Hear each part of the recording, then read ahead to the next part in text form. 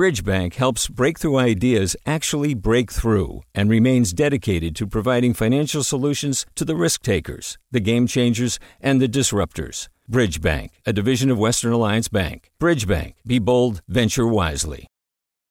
Hey, it's Avery Trufelman, host of Articles of Interest, and I've got to say, I've been a fan of KQED ever since I was a little kid, and I would come out to San Francisco to visit my grandma. It was just what we'd always turn on every time we got in the car, every time we were making dinner and turning on the radio. It was always KQED. And then over the years, I've become a massive fan of KQED podcasts because this is local reporting at its best. These are answers to questions you've always wanted to know, interviews with exciting, unusual voices, necessary journalism, all told with love and care and artistry. And did you know that a majority of KQED's funding actually comes from members? It's just people like you and me supporting the programs they love, while also getting access to cool events, behind-the-scenes footage, and so much more. If you want to sign up and be a part of this amazing community, visit donate.kqed.org/podcasts to become a member today. That's podcasts with an S. Thank you for listening, and thank you for your support. From KQED.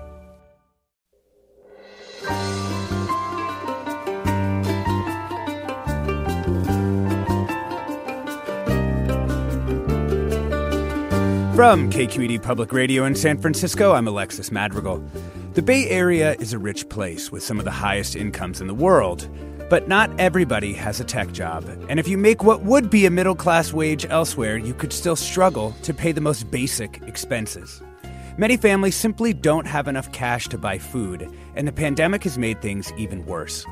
As the head of one food bank told the New York Times, any hike in the cost of anything just pushes them over the edge. COVID pushed a hell of a lot of people over the edge. So today on Forum, we're talking about the state of food insecurity in the Bay Area and what we can do to make sure that people get fed. That's all next after this news.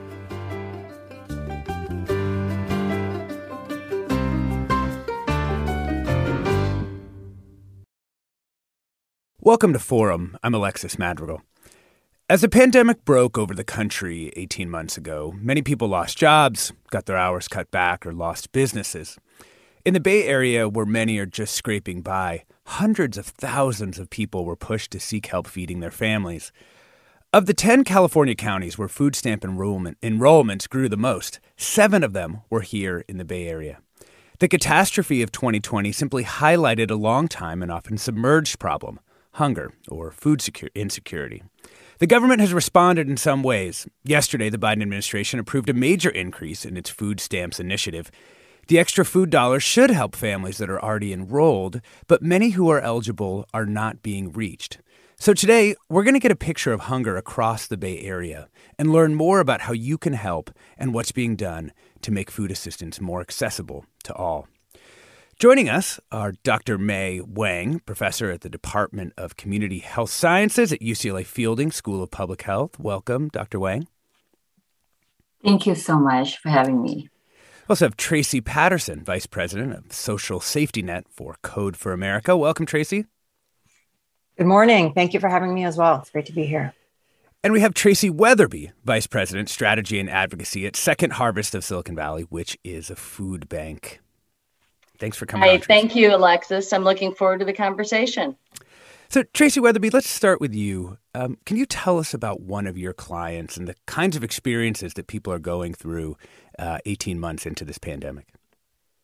Well, we saw a need increase immediately when the pandemic began. And I think of people like Maria, who her husband lost his job right away, was out of work for many months. Her mom and her dad both got extremely ill, and they're now back working. But, she says it's going to take a few years, at least 2 or 3, to even get back to where they were before. And as you mentioned, prices are going up, their garbage bills are going up, cell phones, car insurance, rent. And so it's incredibly difficult for people to make ends meet here in this economy. And food is the one place where people can sometimes economize to the detriment of their health. One of the early indelible images of the pandemic were the lines of cars outside food banks across the country. Are we still seeing that here in the Bay Area?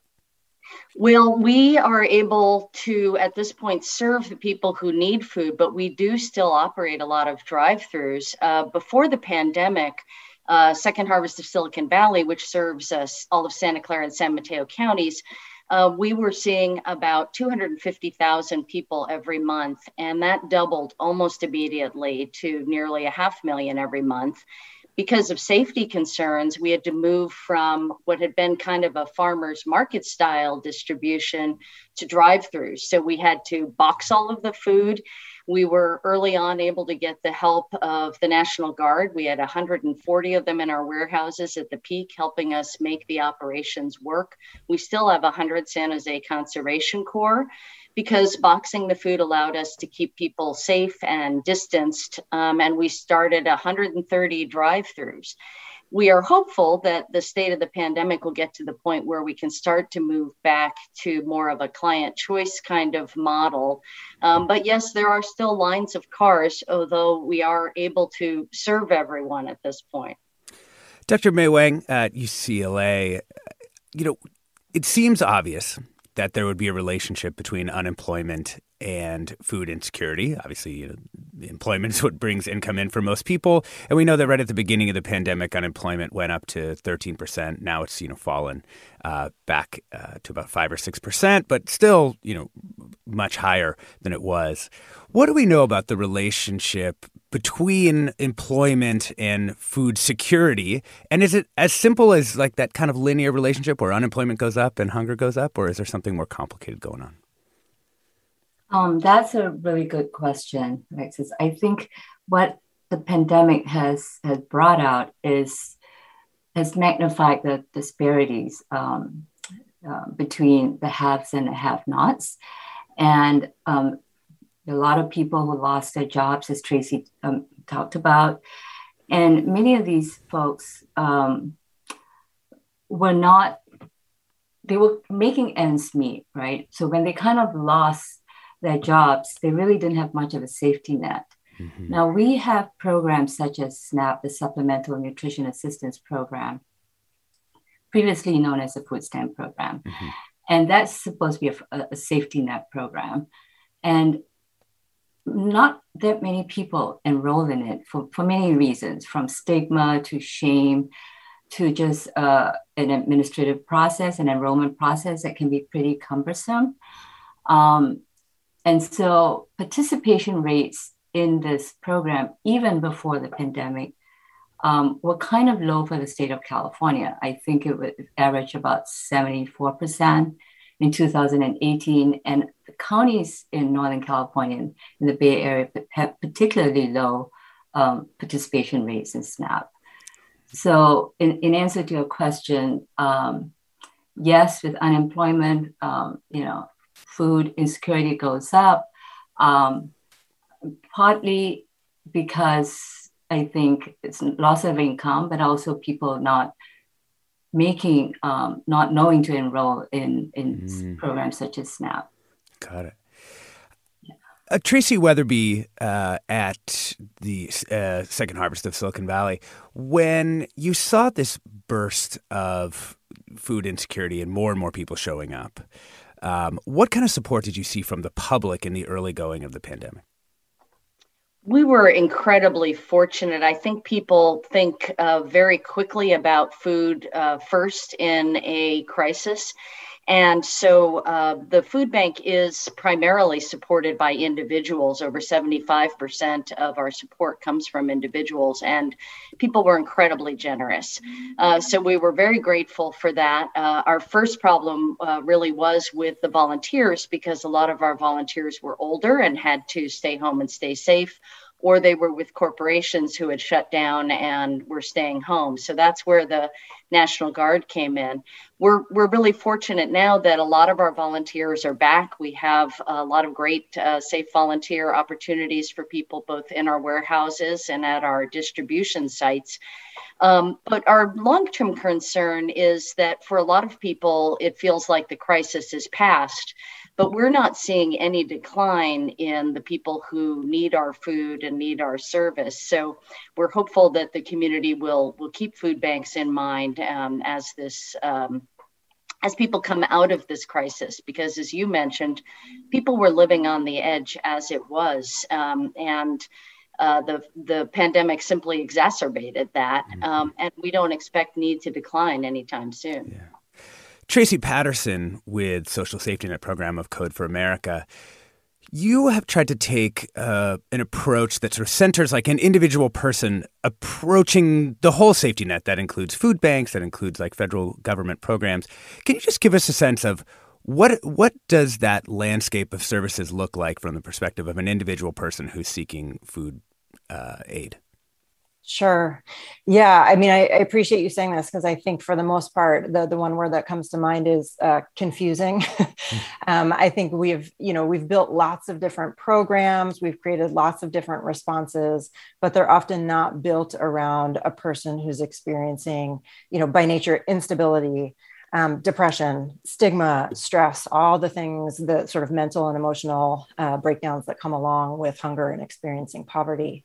And so, what people have is often, a lot of programs and a lot of response, but not much that knits it together, not much that really creates outreach that speaks to people, that helps them feel seen, that helps them feel like, okay, I can see one person and there's going to be a welcoming door and they're going to help me reach all of the services that I need. I think places like food banks, schools, there are a lot of community centers that really aim to do that. And we saw their services get frayed. As Tracy Weatherby mentioned, we moved into logistics, and we're trying to figure out how to then now shift our systems to be more people-centered. And that's really the challenge in front of us, to make our systems, our programs, and our services and our government more people-centered.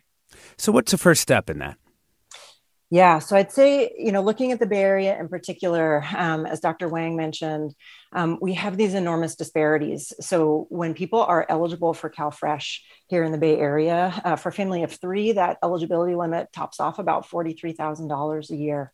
And actually that salary in the Bay Area is more like deep poverty than the poverty limit. And we still only have about 2/3 of people enrolled. So I think our first obligation is to make those services so much easier for people to access when they're experiencing that level of deep poverty.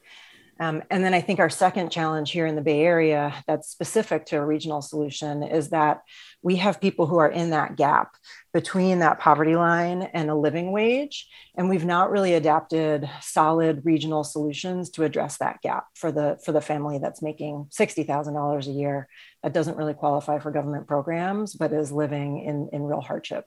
Wow. Tracy Weatherby with Second Harvest of Silicon Valley Food Bank. What percentage of the people who came for help, was it their first time really accessing a food bank, or were these people who had experienced food insecurity in the past and were re-accessing services as the pandemic hit?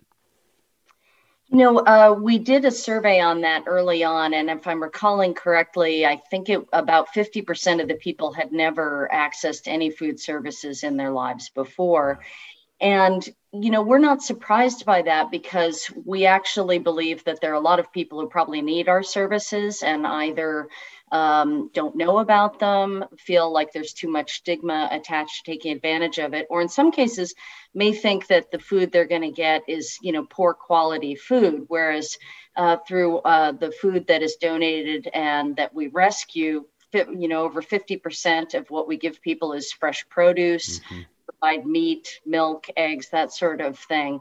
But it's very difficult for people to take that step to taking advantage of services. And that's another reason we think need isn't going to go down. We think these folks really have needed these services for a long time and have finally discovered them. We're talking about hunger and food insecurity in the Bay Area with Tracy Weatherby of Second Harvest of Silicon Valley, Tracy Patterson, Vice President, Social Safety Net at Code for America, and May Wang, a professor at the UCLA Fielding School of Public Health.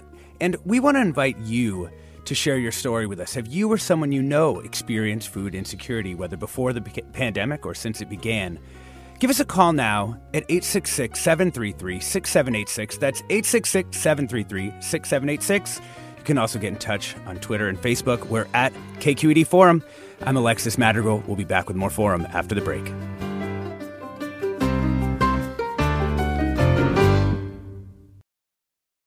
Support for Forum comes from San Francisco Opera. Set 10 years after a school shooting, the critically acclaimed opera Innocence takes us into a complex emotional journey where our understanding of innocence and guilt is constantly upended.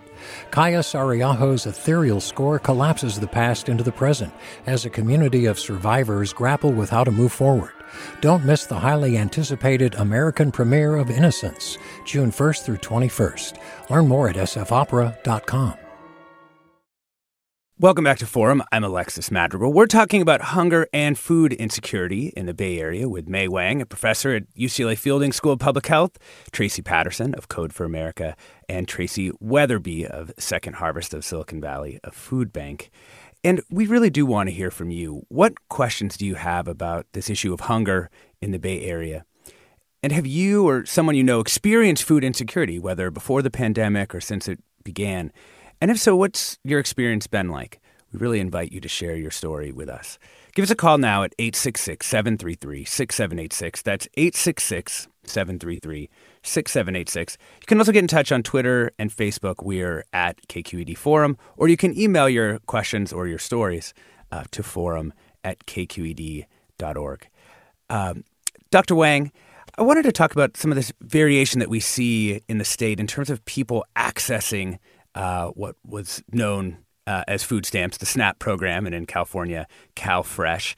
Can you tell us about who's doing a great job somewhere in the state of getting people signed up so they can get the help that they're eligible for and need?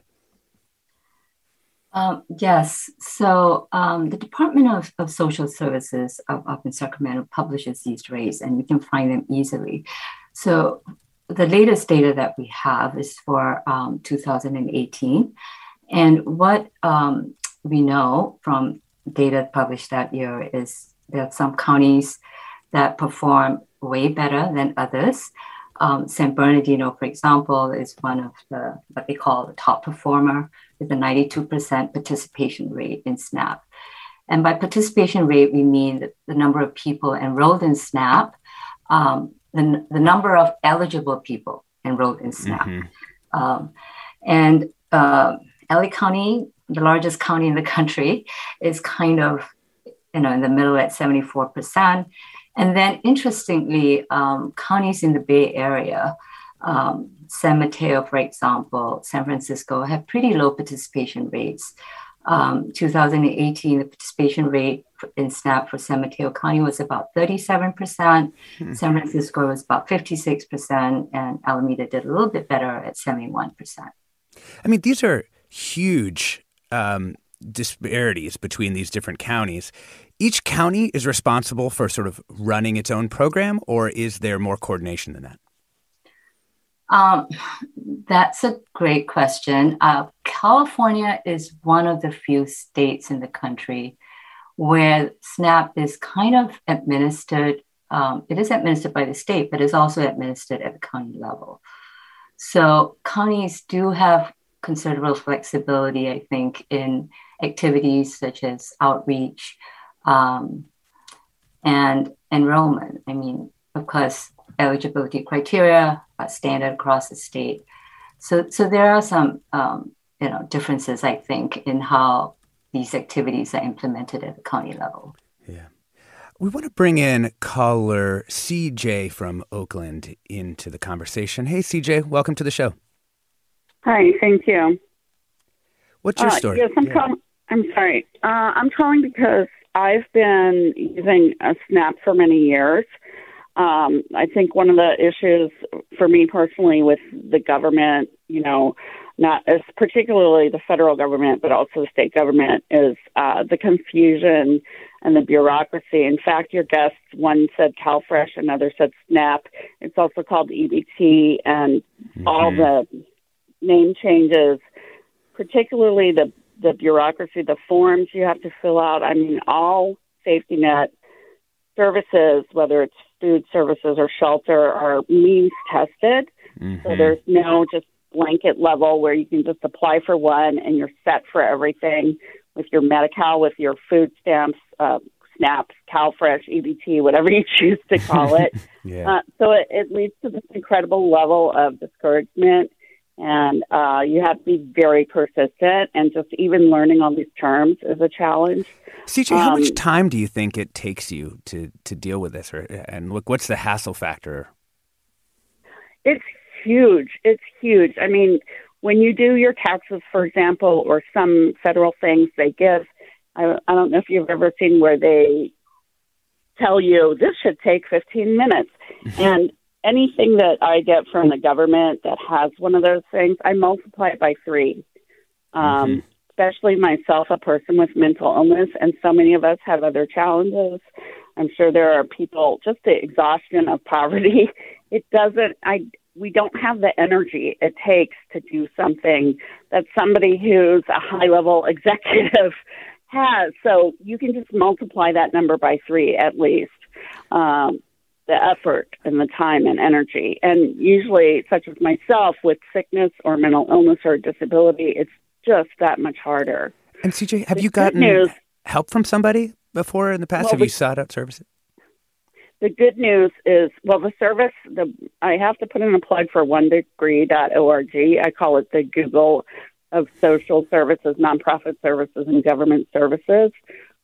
Small young tech people based in San Francisco, onedegree.org, and they are trying to unify all these things to have one website to go to one place to get all your needs met. And I have to say, for food services, the good news about being in Alameda County is the food is abundant.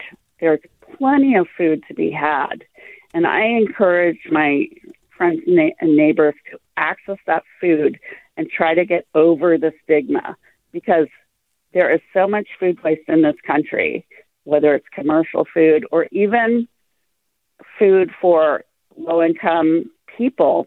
There is plenty of food. It's abundant. It's these hurdles that we have to go through to get to it. And I'm grateful to be in Alameda County because we have the Alameda County Food Bank services here.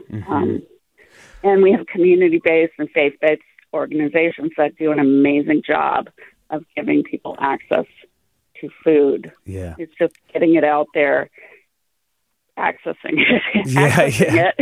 CJ, thank you so much for this call, for sharing your story. And I feel like you've really teed up Tracy Patterson with the social safety net program at Code for America. It feels like this is exactly the problem that you all have set out to solve, right? Yes. I mean, I think, I really appreciate CJ sharing that. And I think everything that she just described is what we hear literally thousands of times a week. We operate in the state of California a program called Get CalFresh, which was designed to help smooth out those hurdles and basically understand really what are the hurdles that capture people, that really get you stuck in the system and unable to get through, whether it's the form, the way that the questions are worded, you're going to get this form in the mail and then you're going to have to have a phone interview. It's incredibly challenging to keep up with the requirements of both applying and then maintaining benefits. There's a sort of whole challenge around what can happen if you miss a form at the 6-month period and then lose your food stamps and then have to re-enroll. So everything that CJ just described is what we really aim to solve with digital enrollment support for CalFresh. We're also working now with EITC, the tax refunds, and now the child tax credit, so that we really build a mobile-friendly, accessible on your phone in multi-languages, straightforward way to guide people through the process of eligibility and enrollment. And really, as CJ also described, the challenge is also knitting that together, making sure if you're on unemployment and your unemployment's about to end, that you get a reminder in your portal that links you right to CalFresh, or, as you're getting health insurance and Medi-Cal, that you also understand they're eligible for these other programs and that you're not just told about it, but that we smooth out the path to get there. So I think, that really is the challenge of building systems that are accessible and equitable. It's not enough to just offer the program. It's about getting the implementation right. Well, and Tracy Patterson, at least from what I understand, you all have been working on this problem for several years now. Have you been able to show that you can move the needle with judicious application of technology and kind of service management? Yeah. Thank you for asking. We have operated Get Cal Fresh as a pilot, first starting in San Francisco, starting in 2014, and statewide since 2019. And we have been able to track and look at the data, particularly in the time where we were available only in some counties versus others, and seen that we've been able to have an impact on the participation gap by making the application process smoother, by making it easier to understand what's needed. And I think what we need now is really sort of, as May described, looking at how we move the whole system. It is a bit challenging to get to that statewide equitable high mark that we're aiming for when we have lots of different localized systems. But that's really the challenge in front of us is how do we take what we've learned works and how do we make sure that we spread that widely so it's not just based on your sort of luck of geography and what county you happen to reside in. Mm-hmm. Mei Wang, question for you. A listener tweets, there are new numbers out showing people overwhelmingly spent the expanded child tax credit on food. Should we look to direct cash as a safety net feature to help with food insecurity? You've asked a question that I think we've asked for many decades. Is SNAP or CalFresh, as we know it in California, the ultimate answer to, food insecurity? And I think there are a lot of systemic and structural barriers that we need to be thinking about. I think Code for America has been doing wonderful things to address some of the implementation issues. But, it's not only SNAP. We have the school meals program, and it's California, as you know, we've gone into universal school meals this year, and that's pretty exciting. But we have a lot of these programs that are addressing food insecurity. How do we coordinate them? How do we do them, and how do we implement them in a way that is cost efficient? Food insecurity is really, its definition has evolved over time. And I think today we all agree it's not only about getting people enough food to eat, it's about getting people enough healthy food for an active and healthy life. And we know that, it's food insecurity, many studies link it to obesity, diabetes, and heart disease. That's very costly. So whether we're talking about a moral perspective or we're talking about an economic perspective, I think we have to ask this really hard question. Is food, healthy food, a right, or is it a privilege? And I think long-term solutions are really necessary to address food insecurity. Can I follow up just on the specific question, though, Mei Wang with UCLA Fielding School of Public Health? I mean, what do we know about just giving people money? If we know that some of it is people don't have money, like we put money in people's hands and some of these implementation issues at least seem like they would go away. I think there have been studies, and models that people have used that in ways that help their families move up the social ladder. And it means giving people those choices. It's food or housing more important at that point in time. And I think that, we have several experiments going on right now where giving people cash might actually mitigate the effects of food insecurity more effectively in the long term. Yeah.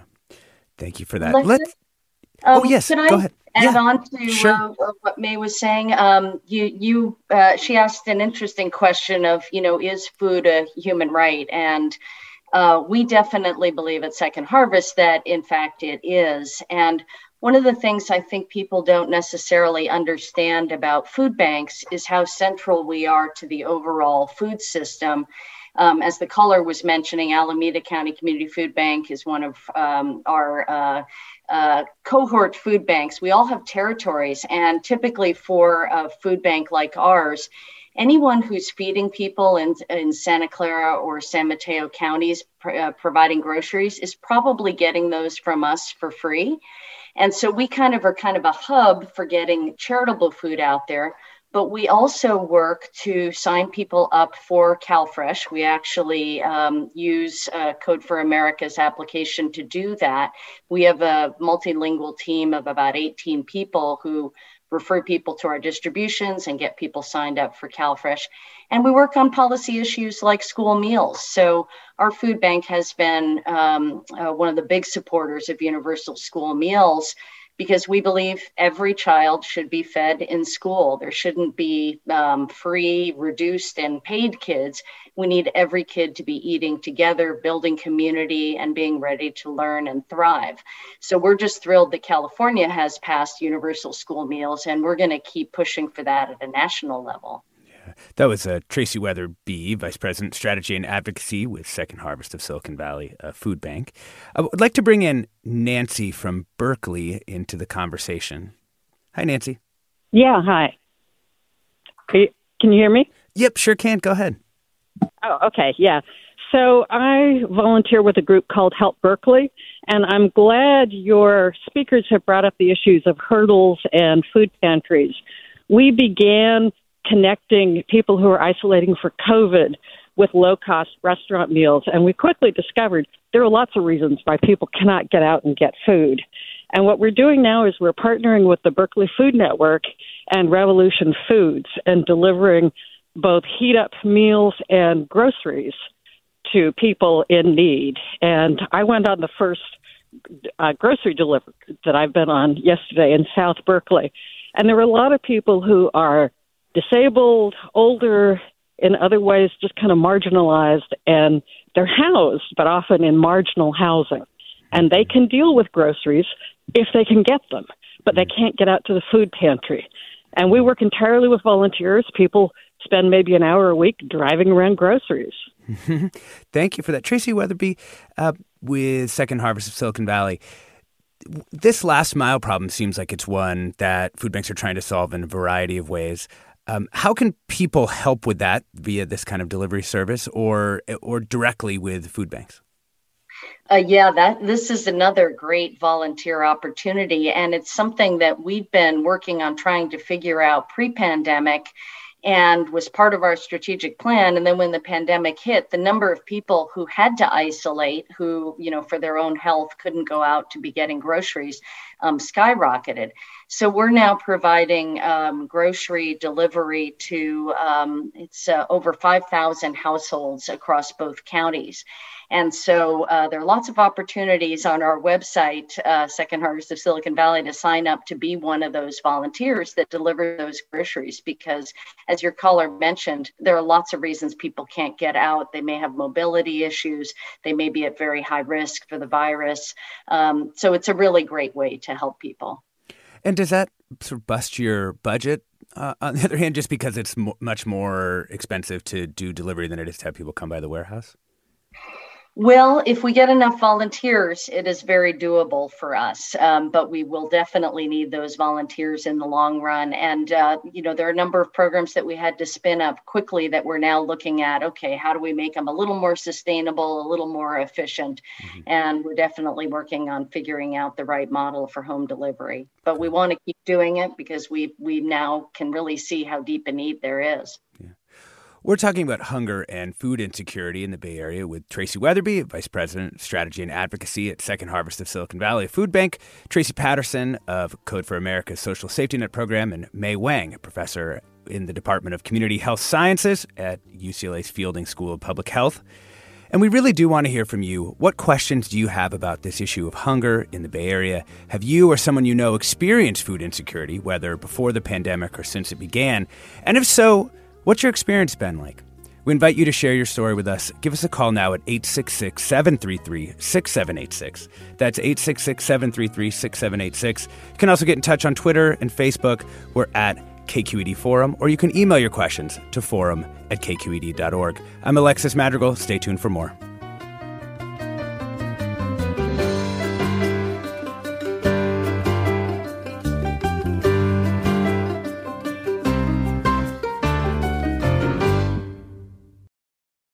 We've all got those parts of our house where the internet just won't go. Well, if you had wall-to-wall Wi-Fi from Xfinity, you could worry less about dead spots. Because with wall-to-wall Wi-Fi from Xfinity, you get fast speeds, reliable connection in every room, and power for all of your devices, even when everyone's online. That's wall-to-wall Wi-Fi only with Xfinity. Restrictions apply, not available in all areas. Actual speeds vary. Welcome back to Forum. I'm Alexis Madrigal. We're talking about hunger and food insecurity in the Bay Area with UCLA's Mei Wang, Code for America's Tracy Patterson, and Second Harvest of Silicon Valley's Tracy Weatherby. We'd like to bring in Zizi from Ranchwood, California, to join our discussion. Welcome. Hi, yeah, it's Brentwood, Brentwood. Oh, Brentwood. Brentwood. Got it. Yes. Thank you, Zizi. Hi, it's okay. Hi, Tracy. First of all, I would like to thank you. As you said, California do now have the free lunch program. I mean, for years, I know your parents, if your parents make certain amount of money, you're not qualified for free food, which that I understand. But the criteria for food stamp, you have to make $1,500 or $2,400 for a family of three to live in California for you to be able to qualify. And I'm saying this because I'm an immigrant. I'm blessed to be a citizen. I'm a U.S. citizen. But I have a lot of legal immigrant people who work here, and they're scared of applying for SNAP or they have different names, SNAP or what is it called? They're scared of applying for it. They're hungry. Their children are hungry in schools, but they're scared of applying for it because when they're filling out their immigration forms, there is a box that states if you're getting any kind of help from the state, and food stamp being one of them, some of those questions can literally deter people from even applying for it. Their children are hungry. I know them. They talk to me about it all the time. You know, and their kids go to school and they can't even apply for literally food. They're hungry. They're hungry. And as far as the free school lunch goes, this is the first time, because my children go to school here too. This is the first time that I've seen where the kids can go to school and it's universal school lunch. During this COVID, the only time you get that is during summertime where they send emails and call our parents. You should see the line at where I live, the kids' family, because they don't have to submit no applications. The applications is tedious. Some of these parents don't even speak English. English is their third language. And they don't even know what to do, and they're scared of sending the applications in because they don't even know how that can come, the ramification of that affecting them when they're filing for their citizenship. Yeah. So I think the state has to do something better about this. Zizi, thank you so much for sharing this. I really appreciate your passion about these hungry children. Tracy Patterson with Code for America, these are some of the issues you're trying to tackle. I know that. What have you learned about reducing stigma specifically for immigrant groups who might be worried about their documentation status or even just how it would affect their future ability to become permanent residents or citizens of the U.S.? Yeah, no, thank you. And I really appreciate Zizi bringing this up because this is huge, particularly here in the Bay Area. We're a very diverse community. And so the impact of this is not small. And I think what we started doing with Get Cal Fresh in 2019 was noting, instead of trying to get just legal information out, it was trying to understand what are the questions that people have in their own words. So when people are describing the fear they have of immigration, of penalties based on filling out forms, how does that actually strike them as regular people? And so we took a lot of the questions, we took them at scale. We get thousands of people who speak with us digitally through text and email each week to understand what is the nature of what people are scared of and how can we address their questions in plain language, really getting to the root of the fear, because we know these things don't go away quickly. So what Zizi was describing was a law called public charge that was changed under the Trump administration to include things like food stamps and Medi-Cal as a penalty against your application for permanent residency and citizenship. This was changed back in terms of the forms by the current federal administration under the Biden administration, but the belief and the trust will be eroded for years. And so there is still a persistent fear, not just of that legal checkbox that Zizi described, but we hear, will my child have to go into the Army? Could my child be taken away?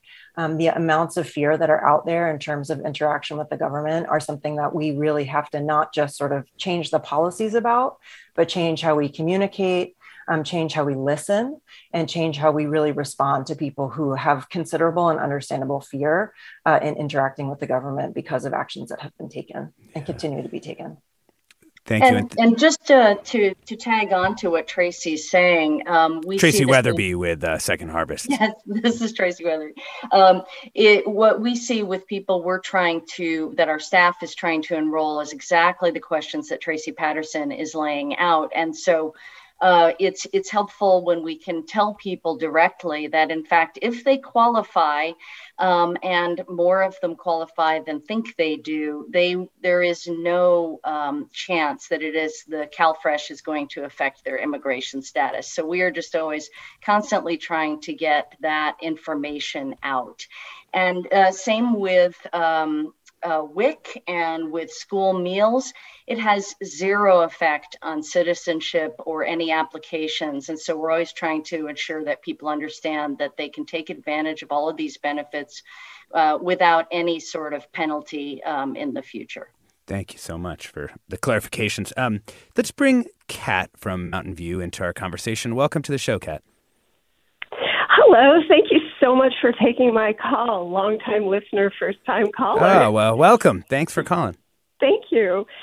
So I just wanted to share my success story. I'm in Mountain View in Santa Clara County, and I'm recently homeless, been living in my vehicle. So I went to, the Community Service Agency in Mountain View just to pick up groceries. They have wonderful case managers there. Catherine came out. She introduced herself. She, told me about all the other programs that she could get me into. She got me emergency food stamps within a week. I had the card in hand. She also got me into one of dear, wonderful Gavin Newsom's home key shelters, and I just got a job. But I just really Kat, wanted to congratulations. call attention. Oh, thank you. I'm really excited. I just wanted to call attention to how successful these programs can be if they have the community behind them. Mountain View has, a continuing pre-pandemic problem with vehicle dwellers, and they have gone out of their way to take care of the people who live in vehicles to get us into housing. And it's Oh, I think we lost you, Kat, but I can say that story, honestly, this is a very hard topic, and I think that story is very touching. I'm really happy for you. Let's go straight to Tatiana in Berkeley. Hi. Hi, Tatiana. Hi. Thanks for having me. Also, long-time listener, first-time caller. And my comment is just that I'm a single mom in Berkeley, and I make too much to qualify for the SNAP benefits. Mm-hmm. But as anyone can tell you, raising children in the Bay Area is, it's kind of like, watching a train wreck sometimes. And so every once in a while, it would be nice to have that extra cushion. And I got, surprisingly, I didn't even know this was happening. I got, because my kids qualify for reduced lunch last year, I got these PEBT cards in the mail. And I was going to throw them away because I was like, this is just spam. But I read the letter, and it turned out it was money from the last school year because my kids were all doing remote learning like everyone else is. And so instead I got a card that I got, I don't know, it was something like $700. Yeah. And that I didn't have before, that came in really handy right now because I've just finished paying, the various and sundry summer camp costs. And that would be it would be nice to have that cushion every once in a while. Yeah. So I'm not food insecure, if you will, but it's nice to have that cushion every once in a while. Yeah. How do you feel like the free school lunches for all kids will affect you and your children? I mean, it's going to be amazing. I have my two kids who are still in school. I have one kid who graduated last year. So my two kids are in school, are very picky eaters. So they'll only, agree to eat like pizza or burritos or so. But I think it'll be helpful for sure. And it's also helpful that it's for everyone so that they don't feel singled out per se. Because I know that was also, that's sometimes an issue for us. Yeah. Yeah. Thanks so much for that call, Tatiana. I really appreciate just hearing your story, and congratulations on the kid graduating as well. Always an accomplishment. Thank you. Oh my gosh. Yes. Thank you. And I'd like to ask Dr. Wang, what do we know about the increase of SNAP funding that just went through yesterday? Like, will that come close to closing the gap between the Bay Area's cost of living and what's actually available via SNAP? That is a hard question. I think we really need to be studying what's going to be happening in the next few years with these increased benefits. I think this increased benefits in SNAP of about 25% or so that the Biden administration just announced. While we may think of it as a response to the pandemic, I think we also have to know that, researchers and advocates have been really asking for this for a long time because increasing income inequality, increased food costs, all of that was happening before the pandemic. And ironically, it took the pandemic for us to realize how important, food and nutrition is, and that how many people are actually not getting the healthy food they need.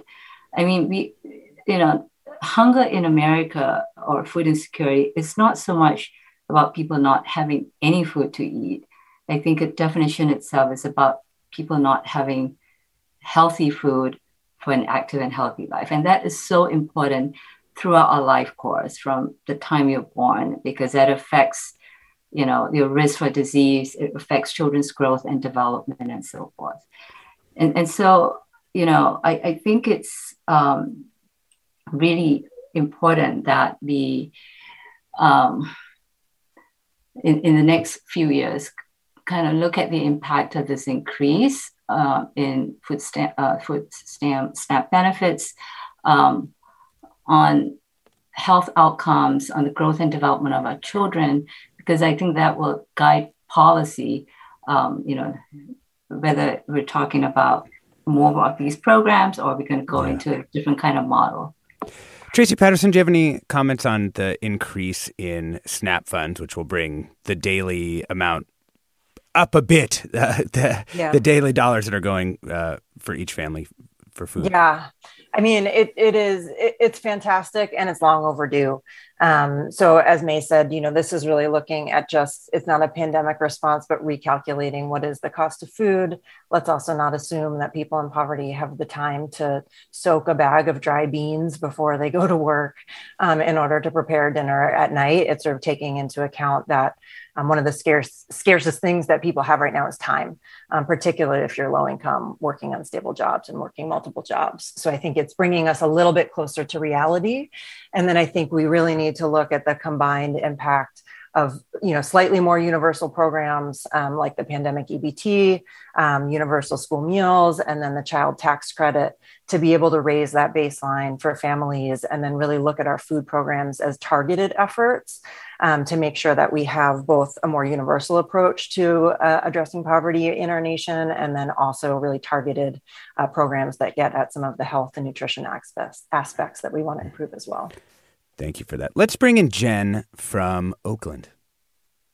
Good morning. Thank you guys for taking on this really, really critical topic. I'm an educator here in Oakland, and I'm speaking on behalf of my students. I can only stay for a few minutes. I'm supposed to be doing some stuff. But anyway, I just wanted to speak to the quality of the universal school meals.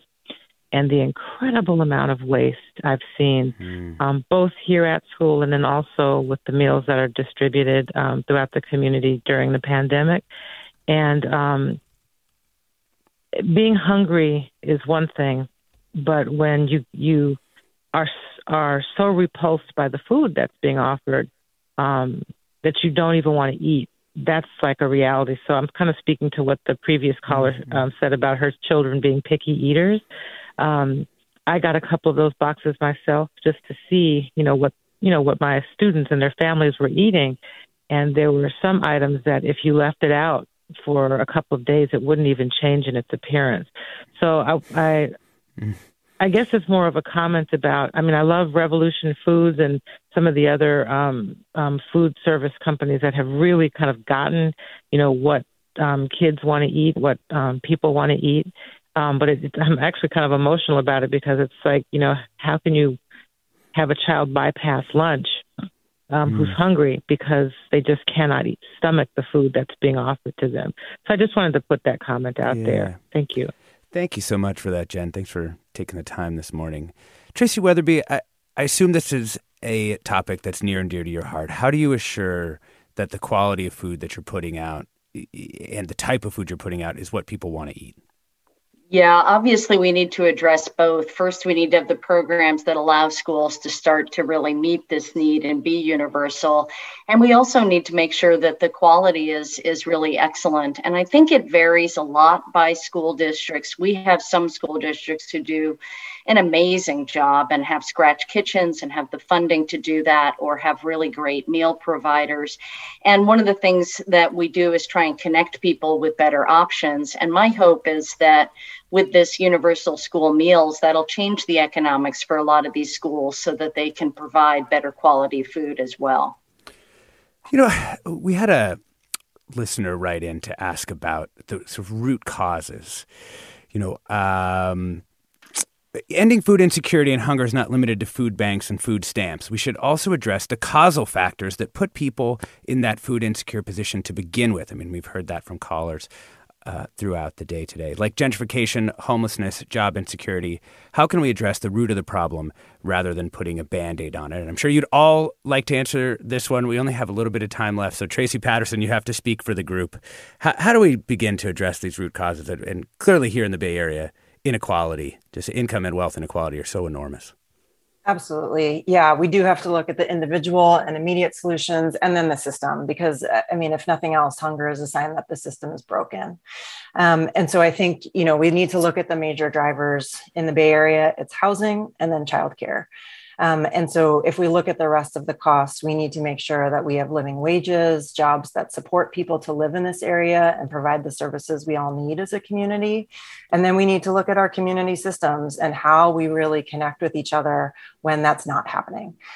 So we need to, first and foremost, address the housing crisis here, and then look at how we can have childcare and make raising families a bit more humane and doable here.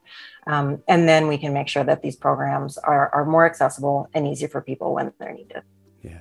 We've been talking about hunger and food insecurity in the Bay Area with Tracy Patterson, Vice President of Social Safety Net, Code for America, Tracy Weatherby, Vice President of Strategy and Advocacy at Second Harvest of Silicon Valley, May Wang, Professor in the Department of Community Health Sciences at UCLA Fielding School of Public Health, and also a great conversation with you, our caller, CJ, Tatiana, Jen. Thank you so much for sharing your stories with us.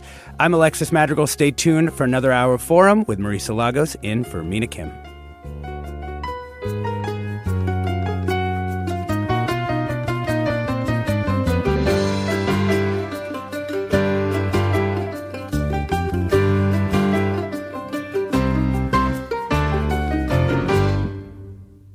Funds for the production of Forum are provided by the members of KQED Public Radio and the Germanicos Foundation and the Generosity Foundation. Support for Forum comes from San Francisco Opera. Set 10 years after a school shooting, the critically acclaimed opera Innocence takes us into a complex emotional journey where our understanding of innocence and guilt is constantly upended. Kaya Sariaho's ethereal score collapses the past into the present as a community of survivors grapple with how to move forward.